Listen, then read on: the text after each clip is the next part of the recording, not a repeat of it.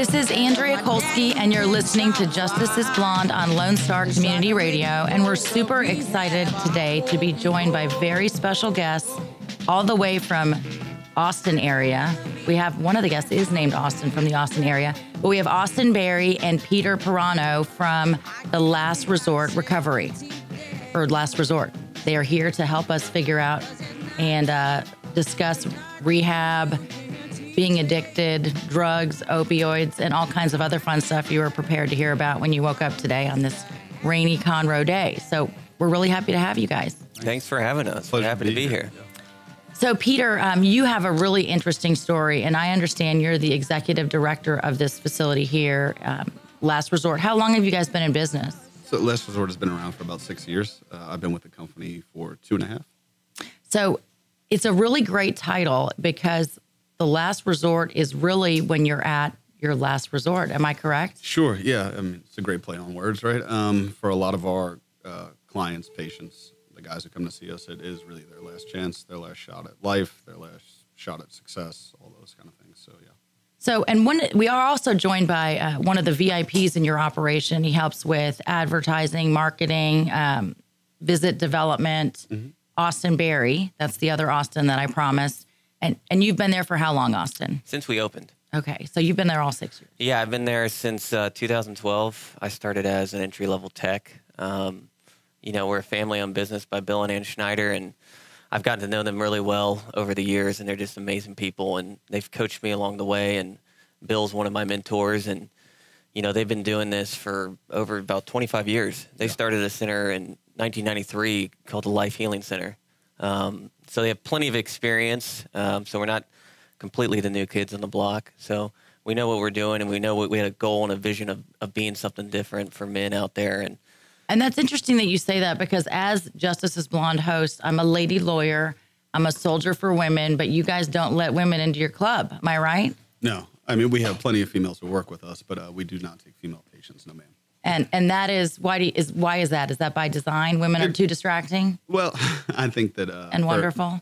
Absolutely, yeah. I think that for a lot of men, women are distracting, and for a lot of women, men are distracting. So it's not men is just the population that we chose to treat, and we believe that treatment works best in gender-specific settings, meaning that women with the women, men with the men. And the jails actually believe that too. Yes, as far as isolation and controlling behavior. Mm-hmm. So one of the things that I think is really interesting about you is that you grew up in New York. So, I mean, that's interesting, just Texan by convert, as I am myself. Sure. I like freedom, so I came to Texas. Yeah.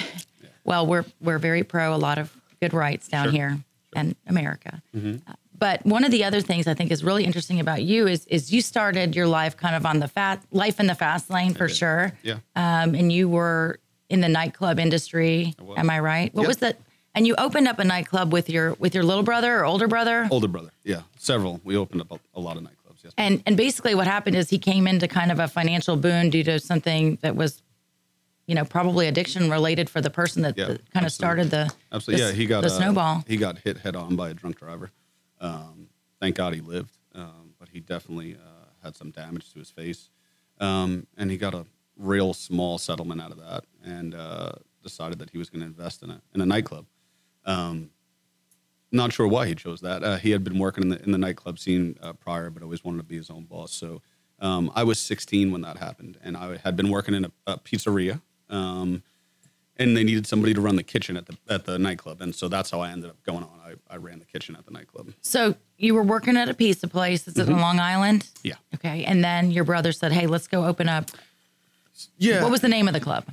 The first club was called the Foggy Goggle. Okay. In Hampton Bays. And so my brother, being my older brother, just wanted to take care of me and saw a business opportunity and saw a way that he could keep me kind of by his side and watch after me. And so he brought me into the club scene and let me run the kitchen. Didn't really think that I would do much in the kitchen. And at the end of that summer, I had accumulated a good bit of money from that kitchen, which shocked everybody. And became his partner moving forward. So when you say you didn't think you'd do much from the kitchen as far as revenue, generate that much money, right. and then you came up with some great recipes, you were crushing it. I was slanging chicken fingers and mozzarella sticks, but I think they underestimated how hard I was going to work in that position. And so, I went out and bought the food every day myself. My parents helped me because they had like a Sam's Club card. And so we go to Sam's Club every day, buy the food, come back, and I would go there every night and make the food and sell it to the inebriated clientele. The drunk patrons. Yeah. Perfect market. Yeah, it was great. I had them locked in, So as the night went on, the prices went up, supply and demand. And, I had a lot of fun. I had a lot of fun, but eventually that lifestyle kind of got the best of me. So basically, you're have the right vision for your life, but the money, and then soon enough you're going to be on some sort of alcohol and drugs. Is that naturally part of the course? Well, sex, yeah. drugs, and rock and roll. Right. Yes, all of those things. So yeah, for me, I had been smoking marijuana, which I continued to do for quite some time, and I was drinking now that I was in the nightclub scene. So let me stop you. I want to ask you this because I think a lot of young people think, well, marijuana is no big deal, or and there certainly is a camp that say marijuana is a gateway drug.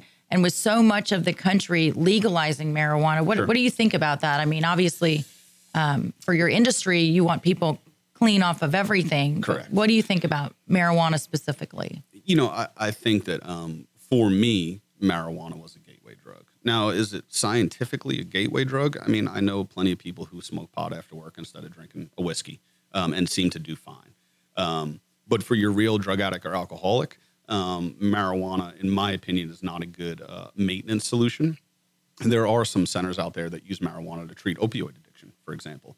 In my mind, that's harm reduction, which is great. It saves lives. It stops people from dying. But they're never going to get the chance to experience what sobriety is. They'll never be sober. Do I think that legalizing marijuana is going to lead to more abuse?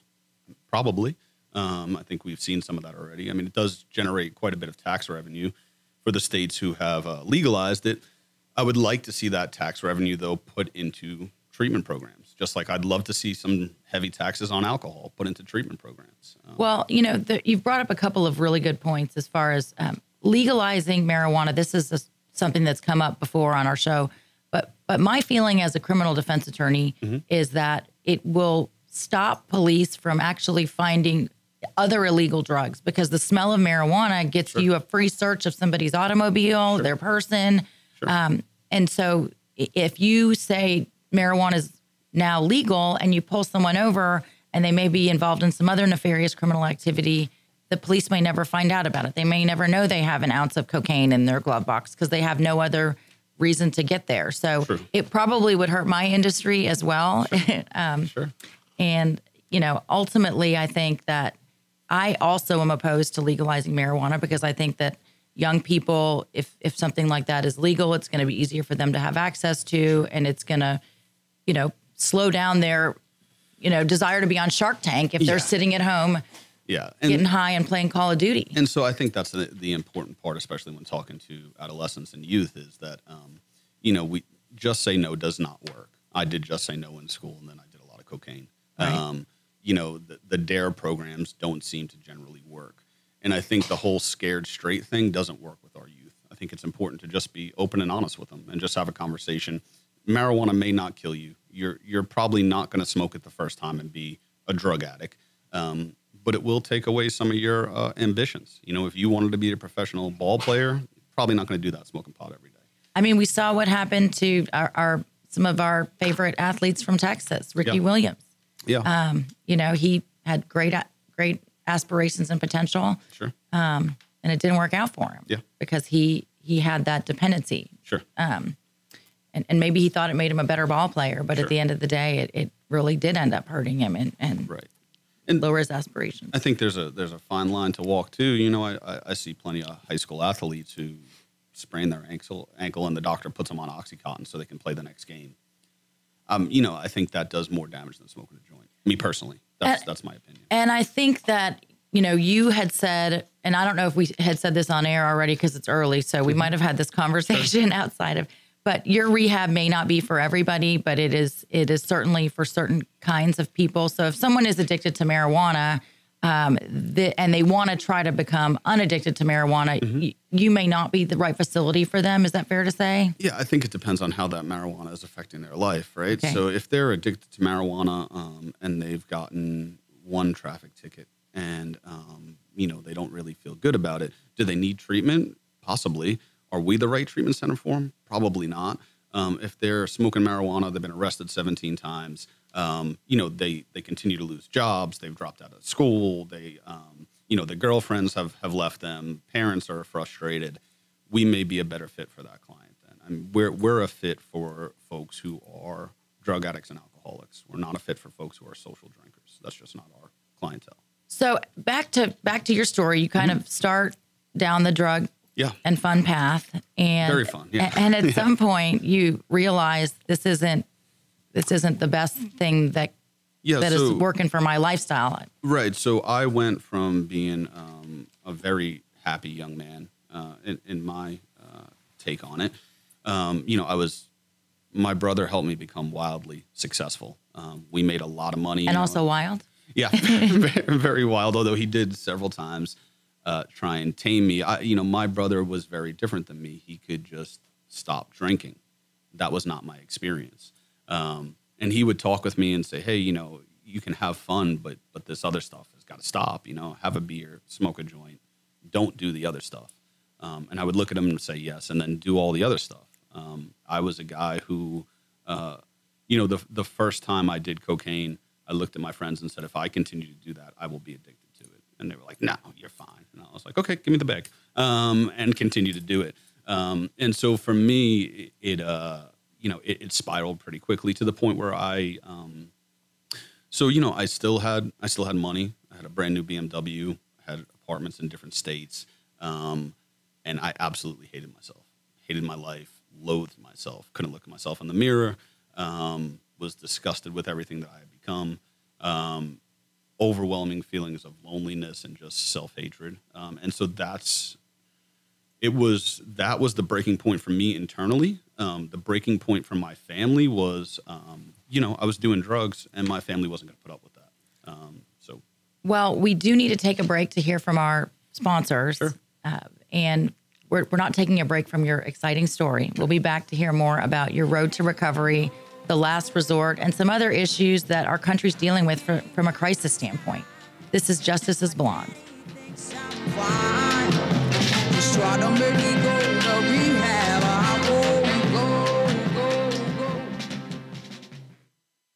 Do you want to know what's going on in Conroe? Tune in to Keeping Up with Conroe. Keeping Up with Conroe will highlight upcoming events and local businesses in the area. Keeping Up with Conroe will air the second Tuesday of every month at 11 a.m. and will be hosted by the Conroe CVB staff. Keeping Up with Conroe will highlight Conroe's amazing attractions for residents and visitors. So tune in to Keeping Up with Conroe and join the staff of the Conroe CVB every month on Lone Star Community Radio.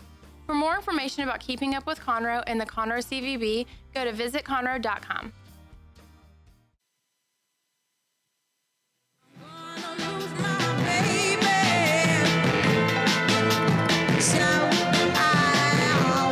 This is Andrea Kolsky. You're listening to Justice is Blonde on Lone Star Community Radio. And today, what is it, Dick? February 23rd? 2nd? Wow, man, I'm rocking and rolling through this week. February 21st. And we're joined by very special guests from Austin area. North Austin, South Austin, West Austin. East Austin. East Austin. Wow, the last one I had left. Smithville, Texas, to be exact. Smithville, Texas. And we're joined by special guests Austin Berry and Peter Pirano. He's Italian, in case you're listening at home. And they run and participate in and facilitate this wonderful rehab facility, the last resort outside of Austin. So besides your facility in Austin, what else is there to do in Smithville? So I actually bought a home in Smithville. I love it there. So people could visit you. They could. It's a very it's a small town living with close proximity to Austin. We also have a intensive outpatient counseling office there, so you could also Okay, so you could get more counseling. You can get more counseling. It's a great little community. What's the population, Peter? I think it's like 1,100 people or something like that. 1,100. But we just approved a new $10 million football stadium, so that's coming. So there's going to be a cool football place. Friday Night Lights. Yeah. Friday Night Lights. in But Smithville. Peter's from New York, Long Island, and like I've known him now for about 3 years, and I can't even imagine him in New York anymore. I mean, outside he's got his Dodge Ram pickup truck. He wears cowboy boots. Yeah. He lives in Smithville. Yeah. It's just unbelievable. I mean, Living the dream. I have a saying, which is if you're not from, I think I stole it from a bumper sticker. If you're not from Texas, it's not your fault. You got here as soon as you could. That's true. And I was telling you, Peter, that I originally am also from upstate New York. So I am here because I hate winter and because I love Texas people. I think they're fantastic. Yeah. And I also like the shortened winters. Yeah. I appreciate that if I accidentally cut somebody off here, if I make a mistake while driving. You're going to live. Well, usually they just wave, and they'll kind of give me a look. In New York, there was a lot of screaming and middle fingers, and cuss words had to be exchanged. It was like a rite of passage. Yeah. I mean, it was kind of, you had to do that, to make the day go by. So. Well, so before the break, we were talking about kind of your transition from nightclub owner to executive director of rehab facility from Sure. rocking and rolling in New York to kind of taking it easy in Texas and running a rehab. Yeah. And one of the things, I'm very pro Texas. And one of the things that I know is great about Texas is that we have a lot of rehab facilities. Now, obviously, for fellas, we would say that yours is the best. Yes, ma'am. Which is the last resort in Smithville. But it is a state and an area where you guys are at that seems to have a lot of opportunities to people that are dealing with addiction. Am I right? Yeah, I mean, so the great thing about the Texas in general is that it's easy to do business here. So, folks, it's easier to help people get the help they need in Texas as opposed to other states. The Austin area specifically, for everything that Austin is or isn't, they tend to be more open-minded and kind of embrace the recovery community, which is a great plus for us. Where we can have a facility that's remote enough in the country, but still close enough to Austin. The Austin community tends to really welcome people looking to better their lives into that community. So it's good. Yeah, and also as someone who grew up in New York, one of the things that I know that you've met with up there is when you first had your issues with addiction and you decided that you wanted to get help, it was trying to find a therapeutic community that kind of met your needs. Yeah. And I know you struggled with that. I did. Yeah. So, really what saved my life in New York was a couple things. One, I had a strong family who wasn't going to allow what I was doing to continue. And whether that meant that they were going to love me back to health or cut me off completely, they were willing to do whatever it took. So there was that. Did they do both? They loved me and cut me off at the same time. Okay, yes, ma'am. right. My parents are, the greatest people that I've ever met, like a lot of us. Mine are also. Right, exactly. So that we would have to compete. Sure. When it kind of came to a head, my parents did everything they could, that they made sure that I did not have access to funds. My dad took the license plates off my car, or my license plates, but he took the license plates off. And he made sure you weren't street legal. Right. The family intervened on me and took away my access to going back out there and killing myself. Had you met any legal obstacles before that? Had you been arrested, jailed, convicted of anything? Yeah. I was arrested so I only have one real major arrest, which is sealed, but I'll talk to you about it. Okay. Anyway. When I was 16, I was driving in a car with some of my friends. I was the passenger. And I threw some fireworks out of the window. Okay. And I was just playing around. I was a kid. Right. And I didn't see the police car there. Did you get charged with littering? Throwing explosives at oncoming vehicles. Okay. Certainly worse. And littering. So the firework was a fountain, a big fountain sparkler. And it landed on the hood of the police car that was parked in the woods and shot sparks all over the car and her, the police officer. And she came out of the car kind of putting the fire out on her on her vest and taking me to jail. Rightfully so. Right. I mean, That's the time. I completely Right, deserve that, right. although I honestly did not see the police car. But yeah, I had some legal consequences. I had a lot of close calls, to be honest with you, that I don't know if it's God or luck. I got pulled over one time with multiple ounces of cocaine in the car and a gun and a loaded gun in New York. So all said and done, I probably had about 14 life sentences on me, Right. New York time, and somehow walked away from that. Whether that's God, luck, privilege, whatever we want to call it. A good Tuesday. A great Tuesday, which was, one of the wake up calls for me was, if I was lucky enough or blessed enough to not end up in jail for the rest of my life, I probably should try doing something with it. And maybe try to pay it forward, give it back, share some of your experiences. Yeah, so I had a really great therapist, this guy, Dr. Cardaris, and I walked into his office and told him that I was bipolar, and he kind of laughed at me and was like, "Son, you do cocaine, and you go up and you come down, right? And you're not bipolar, you're a drug addict." Right.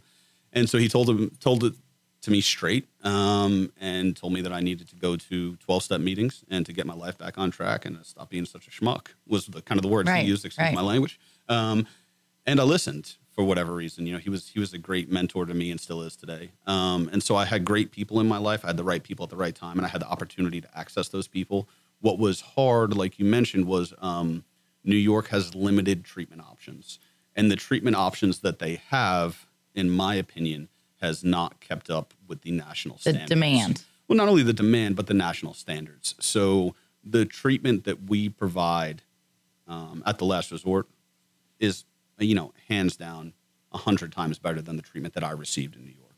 Now, I got the message. I got the message that I needed to stay sober. I ended up going to treatment. I was there for about 8 days. My insurance cut off, and they put me out on the street.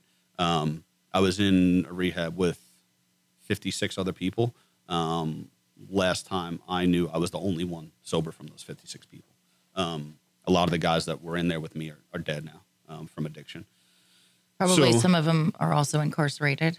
Yeah, definitely. Yeah. Right. I mean, that's Yeah. that's kind of the byproduct. Yeah, it's either you get well, you die, or you go to jail. Those are the only options with addiction. And so, that was one of the things that was disheartening for me about that area. And one of the draws for me to Texas was the fact that there's a lot more opportunity to help people here. Well, I mean, and this is just my New York experience. I grew up in a small town, and there was major zoning, so much so that we weren't allowed to have a fast food restaurant within 30 miles of the city. So I can imagine that trying to get a rehab facility into an area where they won't allow you to have a McDonald's is difficult. Yeah. From a New Yorker mentality. Yeah, I know. On Long Island, there's a place called Seafield, and they, so there's a opioid epidemic nationally. Absolutely agree, and absolutely want to cover that in this show. And so the tri-state area, or New York, Connecticut, New Jersey, they're having a lot of young folks die at an alarming rate. And so there was one treatment facility who bought an old abandoned convent and was going to turn it into a treatment facility just for women, 70 beds. And the people in the town put up billboards that said, these women are going to kill your children, rape your children. Right. Don't let them build it. And they didn't let them build the facility. And this is a facility that has been operating a center on Long Island for 30 years, has a decent reputation, and was trying to help the community. And the NIMBYism kind of crushed all that. So, yeah. The not in my backyardism. Right. I had to figure that out. Yes, ma'am. So, as far as the opiate addiction, so that is something we've also discussed on past shows. Is there is, at least here in Texas, there is a little bit of a legislative move to make it harder if you are a opioid consumer, and I'm talking about legal opioids. Sure. But I'm Vicodin, things of that nature, which the generic is hydrocodone, or people call it Norco, or oxycodone, or that whole family. Sure. For those viewers listening at home. But heroin is also an opiate, right? Yep. What are some other opiates that are kind of in the same family? So I think people often don't understand that, OxyContin is just heroin in a pill form. Legal. Right. And so, you have your basic painkillers, OxyContin, like you said, Vicodin, Percocet, Percodan, fentanyl, then something simple as tramadol. Tramadol is an opioid. Suboxone, which helps people get off heroin. Right. Activates the same receptors as taking an opioid. So you're replacing one for the other. It's been interesting to watch this wave kind of sweep the nation. We're starting to see some outrage now. How much action we'll see, I don't know. Well, I think that part of the problem, and not to be mean-spirited, is that the drug companies make a lot of money, and they have more money than the rehab industry. So when you have the folks with the biggest wallets writing the biggest checks to their congressmen and senators, they're the ones who are going to have more power to, yes, ma'am. to say, well, we can dance around this legislation or what have you until something actually happens to a member of their family. Right. So I was talking to some friends the other day, and the part for me that really kind of blew my mind as a nation is where we got to a point where on kind of primetime TV, there was a commercial where a construction worker was saying, do you have opioid-induced constipation? Take this other drug. Right. And I was sitting there looking at the TV like, this is really where we're at as a nation, that there are so many people on opioids, and it's so widely accepted that you need to take another medication so that you're not constipated. It's not only that, too. That commercial was ran during the Super Bowl. Yeah. The Super Bowl. Yeah. So. Right. So that's the kind of pull that was it a good commercial at least? Because I didn't see very many good ones this year at the Super Bowl. Was it otherwise entertaining? If you had opioid-induced constipation, it's probably great. But yeah, so, I think there was a time where you sprained an ankle, you got opioids. You had your teeth out, you got opioids. A lot of doctors have started to educate themselves on the effect of those. Well, and I think at least I've seen personally folks that I've represented that essentially go to these, what we would call pill mills. Yes, ma'am. Yeah. And you would go to this location to pick up records, and it didn't remotely look like a doctor's office. Yeah. It didn't appear that there was a ton of treatment, education, or other typically off Highway 6, other X-ray equipment or things where you're going to have any other type of examination other than just sort of a self-reporting. This is what's happening to me, and can I because of this is what's happening, then this is where I am now. Yeah. And they would get prescriptions, and at least due to legislation over the past 5 years or so, they've made it where if you go into a doctor's office or a psychiatrist's office and you try to get certain medications, that's emailed to all the pharmacies. So the doctor has a duty to essentially look at your history before they write that script. And it puts some onus back on the doctors to basically make sure that you're giving somebody medication that's not abusing it. Right. And they've created a national database which can, help flag a medication so you can't pick up the same medication from 5 different pharmacies in the same month. So there are some steps being taken.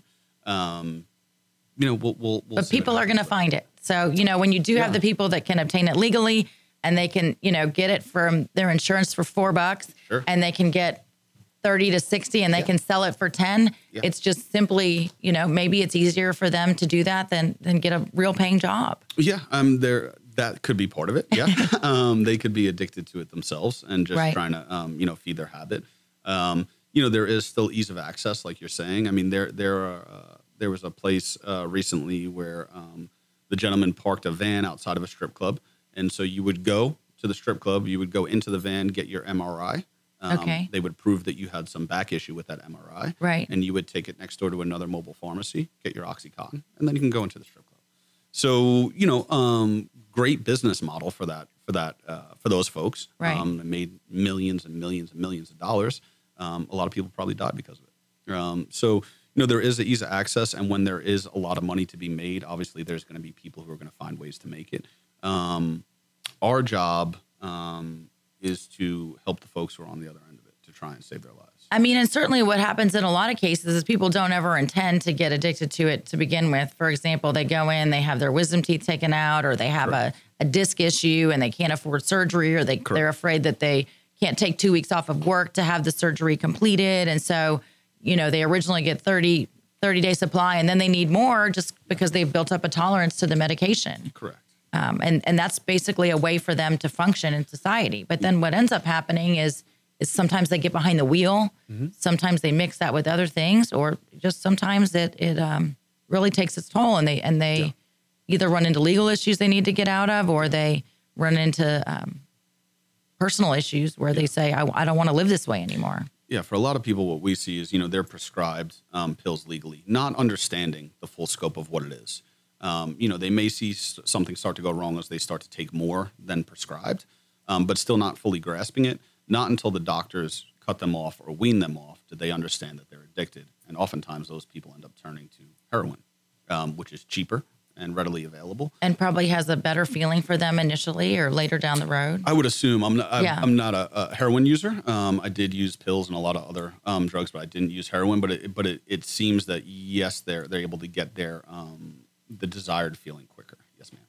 Well, we do need to take a break to hear from our sponsors, but when we come back, I want to talk about steps to recovery at the last recovery. I also want to talk about, drug tests and things of that nature, ways people try to beat them, and whether you guys test at your facility, and kind of life after the arrest or life after, the decision to change has been initiated. You're listening to Justice is Blonde on Lone Star Community Radio.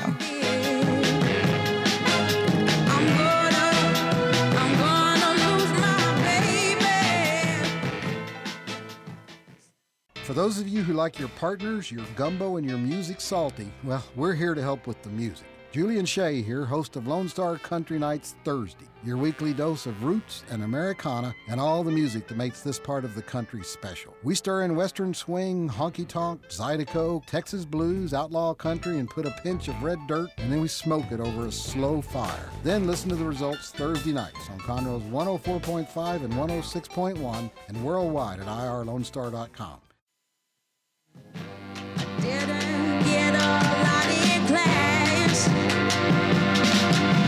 This is Andrea Kolsky, and you're listening to Justice is Blonde on Lone Star Community Radio. And today we're super happy to be joined by Executive Director for Last Resort Recovery in Smithville, Texas, Peter Pirano, and one of his all-stars, Austin Berry, helps with marketing. He's a director of marketing, makes sure everybody's visits are pleasant.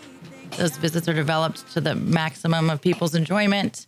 Also, just a very all-around pleasant fella, Austin Berry. We're really happy to have you. Thanks for having me. And before the break, we were talking a lot with Peter about his kind of road to recovery. He had some addiction issues that he confronted head on. Therapy has helped him a little bit. He had a little bit of recovery in New York, but we were kind of talking about how that was a little bit of subpar recovery. But you yourself, did you have issues with addiction you're open to talking about? Oh, yeah, very much so. I've been struggling, or I did struggle with addiction. It started with marijuana too. I mean, you can actually probably go back to alcohol as first. If somebody asked me what my gateway drug was, I would probably say alcohol, because that was the first thing I drank and kind of moved me down the line of other drugs. But I'm a Houston kid. I went to Memorial High School. Had two great, loving parents. Gave me everything I needed, everything I wanted. There was no reason in my life why, I should turn to drugs and alcohol. I didn't have any severe trauma. Nothing happened in my childhood that would drive me to, using the drugs I used.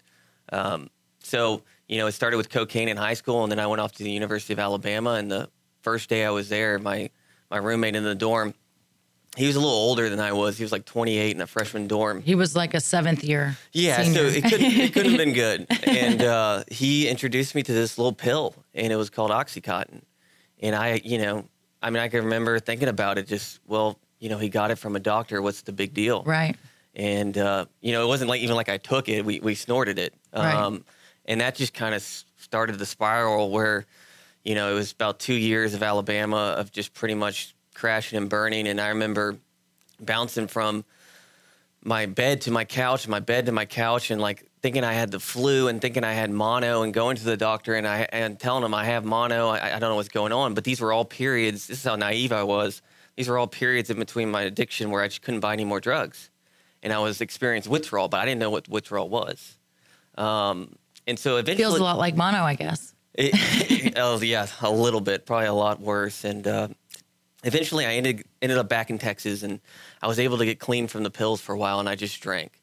And I was able to hold that together for about 7 months or so. And I was telling you before the show, I was working for this hunting club, and I got in a 4-wheeler accident. And so I had stitches in my face and in my arm, and they prescribed me Vicodin. And so, I took one pill, and boom, 2 days later, that whole bottle was gone of 30 pills. and I was just back running and gunning again. Eventually, I had some consequences with the law with Harris County. I was arrested for a DWI on my 21st birthday, and I was put on probation.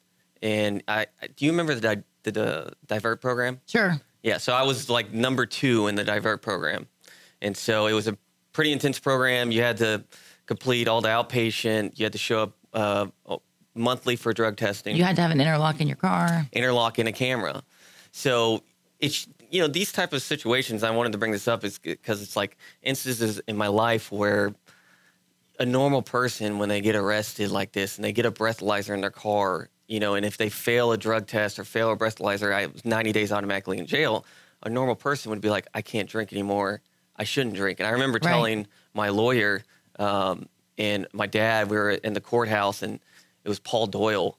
And I was talking to him, and he was like, well, can you do this? Can you not drink for a year? And I sternly told him I can do this. And I thoroughly believed it. That day you did. That day. 2 days later, I was drinking again. And sure enough, it just slowly and gradually got bigger and bigger. And, I was really into pills. And so what I would do is I would, they call it the H-Town cocktail, and it was Vicodin, Xanax, and muscle relaxers. And so I would take those, and about 5 days before I had to go see my PO, I would stop taking them, go through withdrawal, go in there, do a UA, pass the UA, put on the show, put on the front for my probation officer, and make it through the next month. And immediately when I got out of the PO, I'd call my drug dealer up. And this kept on happening month after month until eventually it got to the point where I couldn't do it anymore, where it was the night before my PO, and I was with, I was picking up drugs, I was picking up pills, and my drug dealer at the time knew I had to see my PO the next day, and he was like, what are you doing? And I said, I just can't do it. Like, I couldn't stop. So then I started to kind of wake up. And eventually I was lucky enough that, my brother was in long-term recovery, and he heard through the grapevine that I was struggling, and my dad came in and intervened on me, and it was pretty much either get help or just you're out of the family, and we don't want anything to do with you, and you're cut off. And he kind of brought that tough love I needed at the time, and I moved out to Austin to get sober. And I was fortunate enough to find a great collegiate recovery community at the University of Texas. Great school where I went to law school. Hook 'em. And, Better than Alabama, no offense. I don't know about that one. I don't know. Maybe some things. I don't know about football. Not at football, just in general.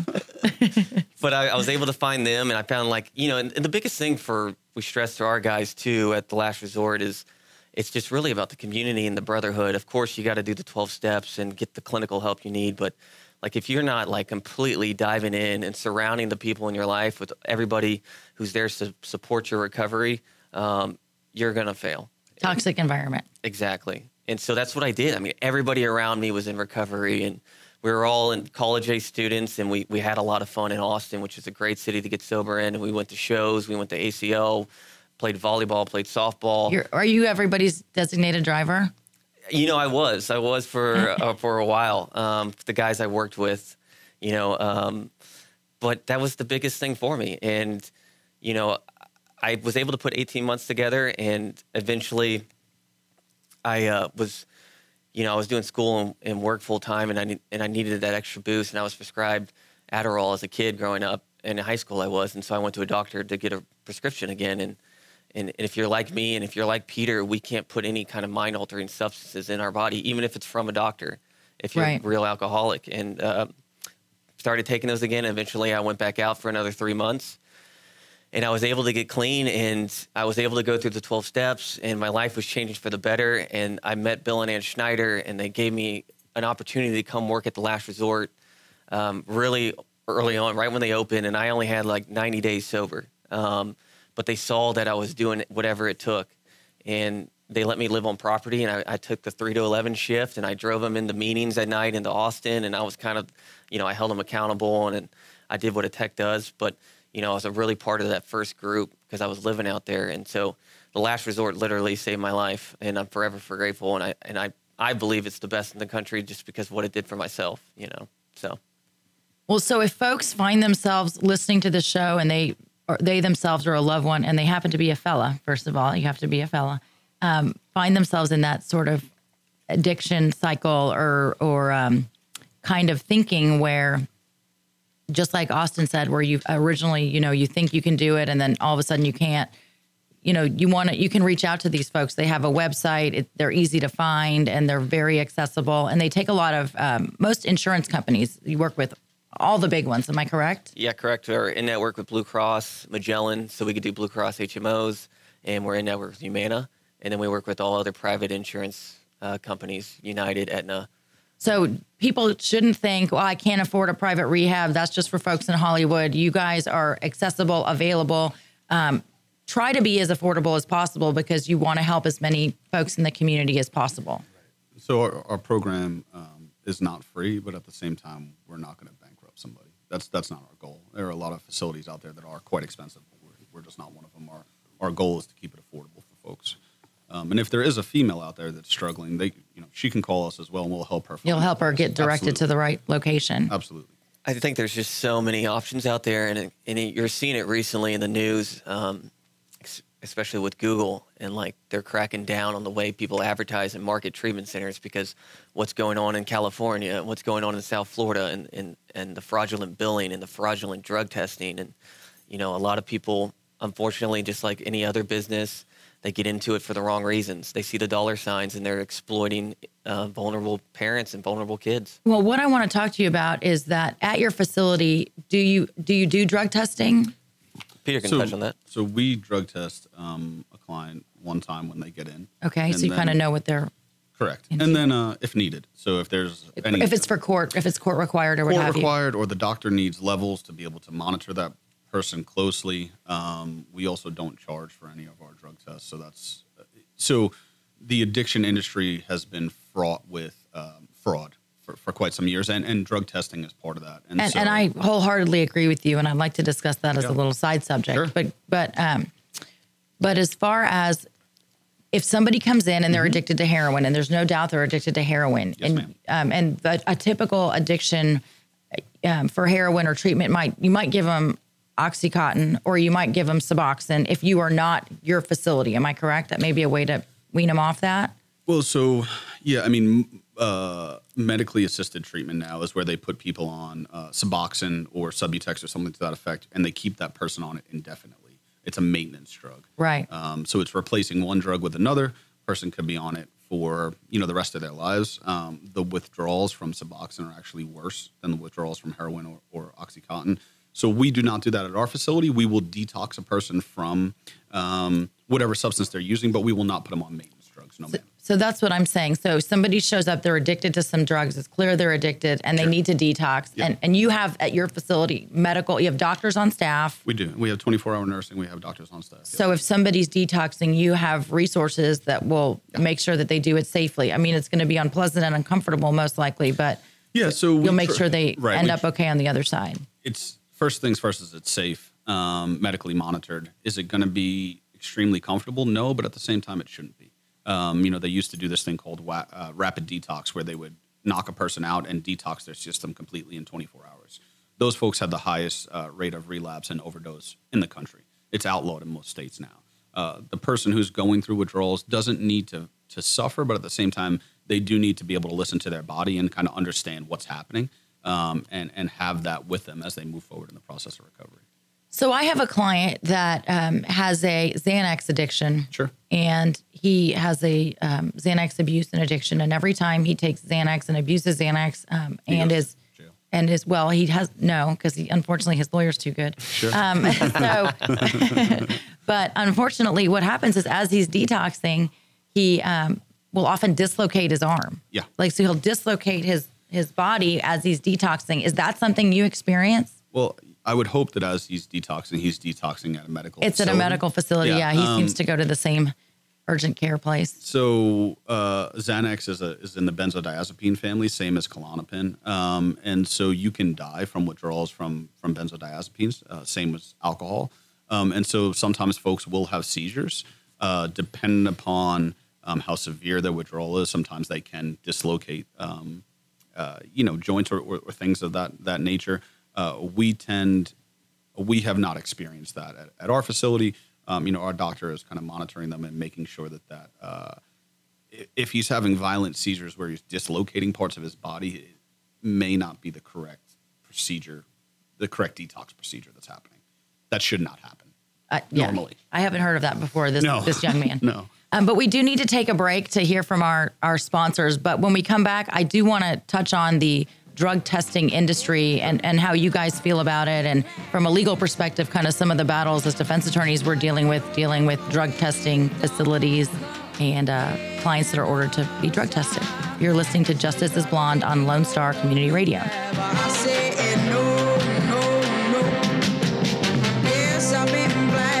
Hey guys, this is Connor. This is Dick. This is Chris. And we're with the Ticket Stub Podcast every Thursday live at noon on 104.5 and 106.1 FM in the Conroe area. Also, anytime at irlonestar.com. You go to irlonestar.com/TTS. You can find all of our social media. And don't forget, we give away 2 tickets to the Grand Theater on every show. If you like movies and you like complaining or celebrating anything that has to do with the silver screen, check out the Ticket Stub Podcast and join us every Thursday at noon o'clock on Lone Star Community Radio.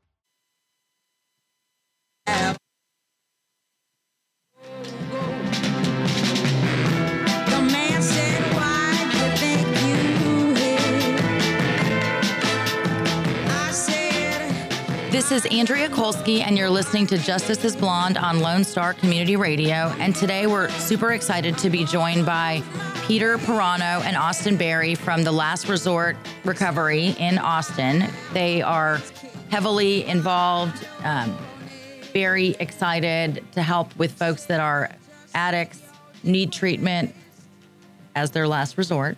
And they specifically really specialize in men with opiate issues and basically anybody that is at their wit's end, either legally, emotionally, from a family perspective. Maybe they have gone through all their resources and they end up where they really do decide it's time to get help, or maybe the court tells them you need to get help or you're going to go to jail. So that's one of these great things that these folks can offer in Smithville. And before the break, we were talking about, kind of the opiate crisis and some of the ways to detox and recover. And they have folks and staff there. But I did want to talk about drug testing, because I have recently, in Montgomery County, there is now a drug testing procedure where people have to call in every day. And when they call in, if their ticket is up, they have to go do a drug test. And the drug test winner of the bid from the probation department is the one who gives you the cheapest price and offer. And I have had, and I'm compiling a list of people that have gone to jail or had a warrant for their arrest because of a drug test that was essentially false.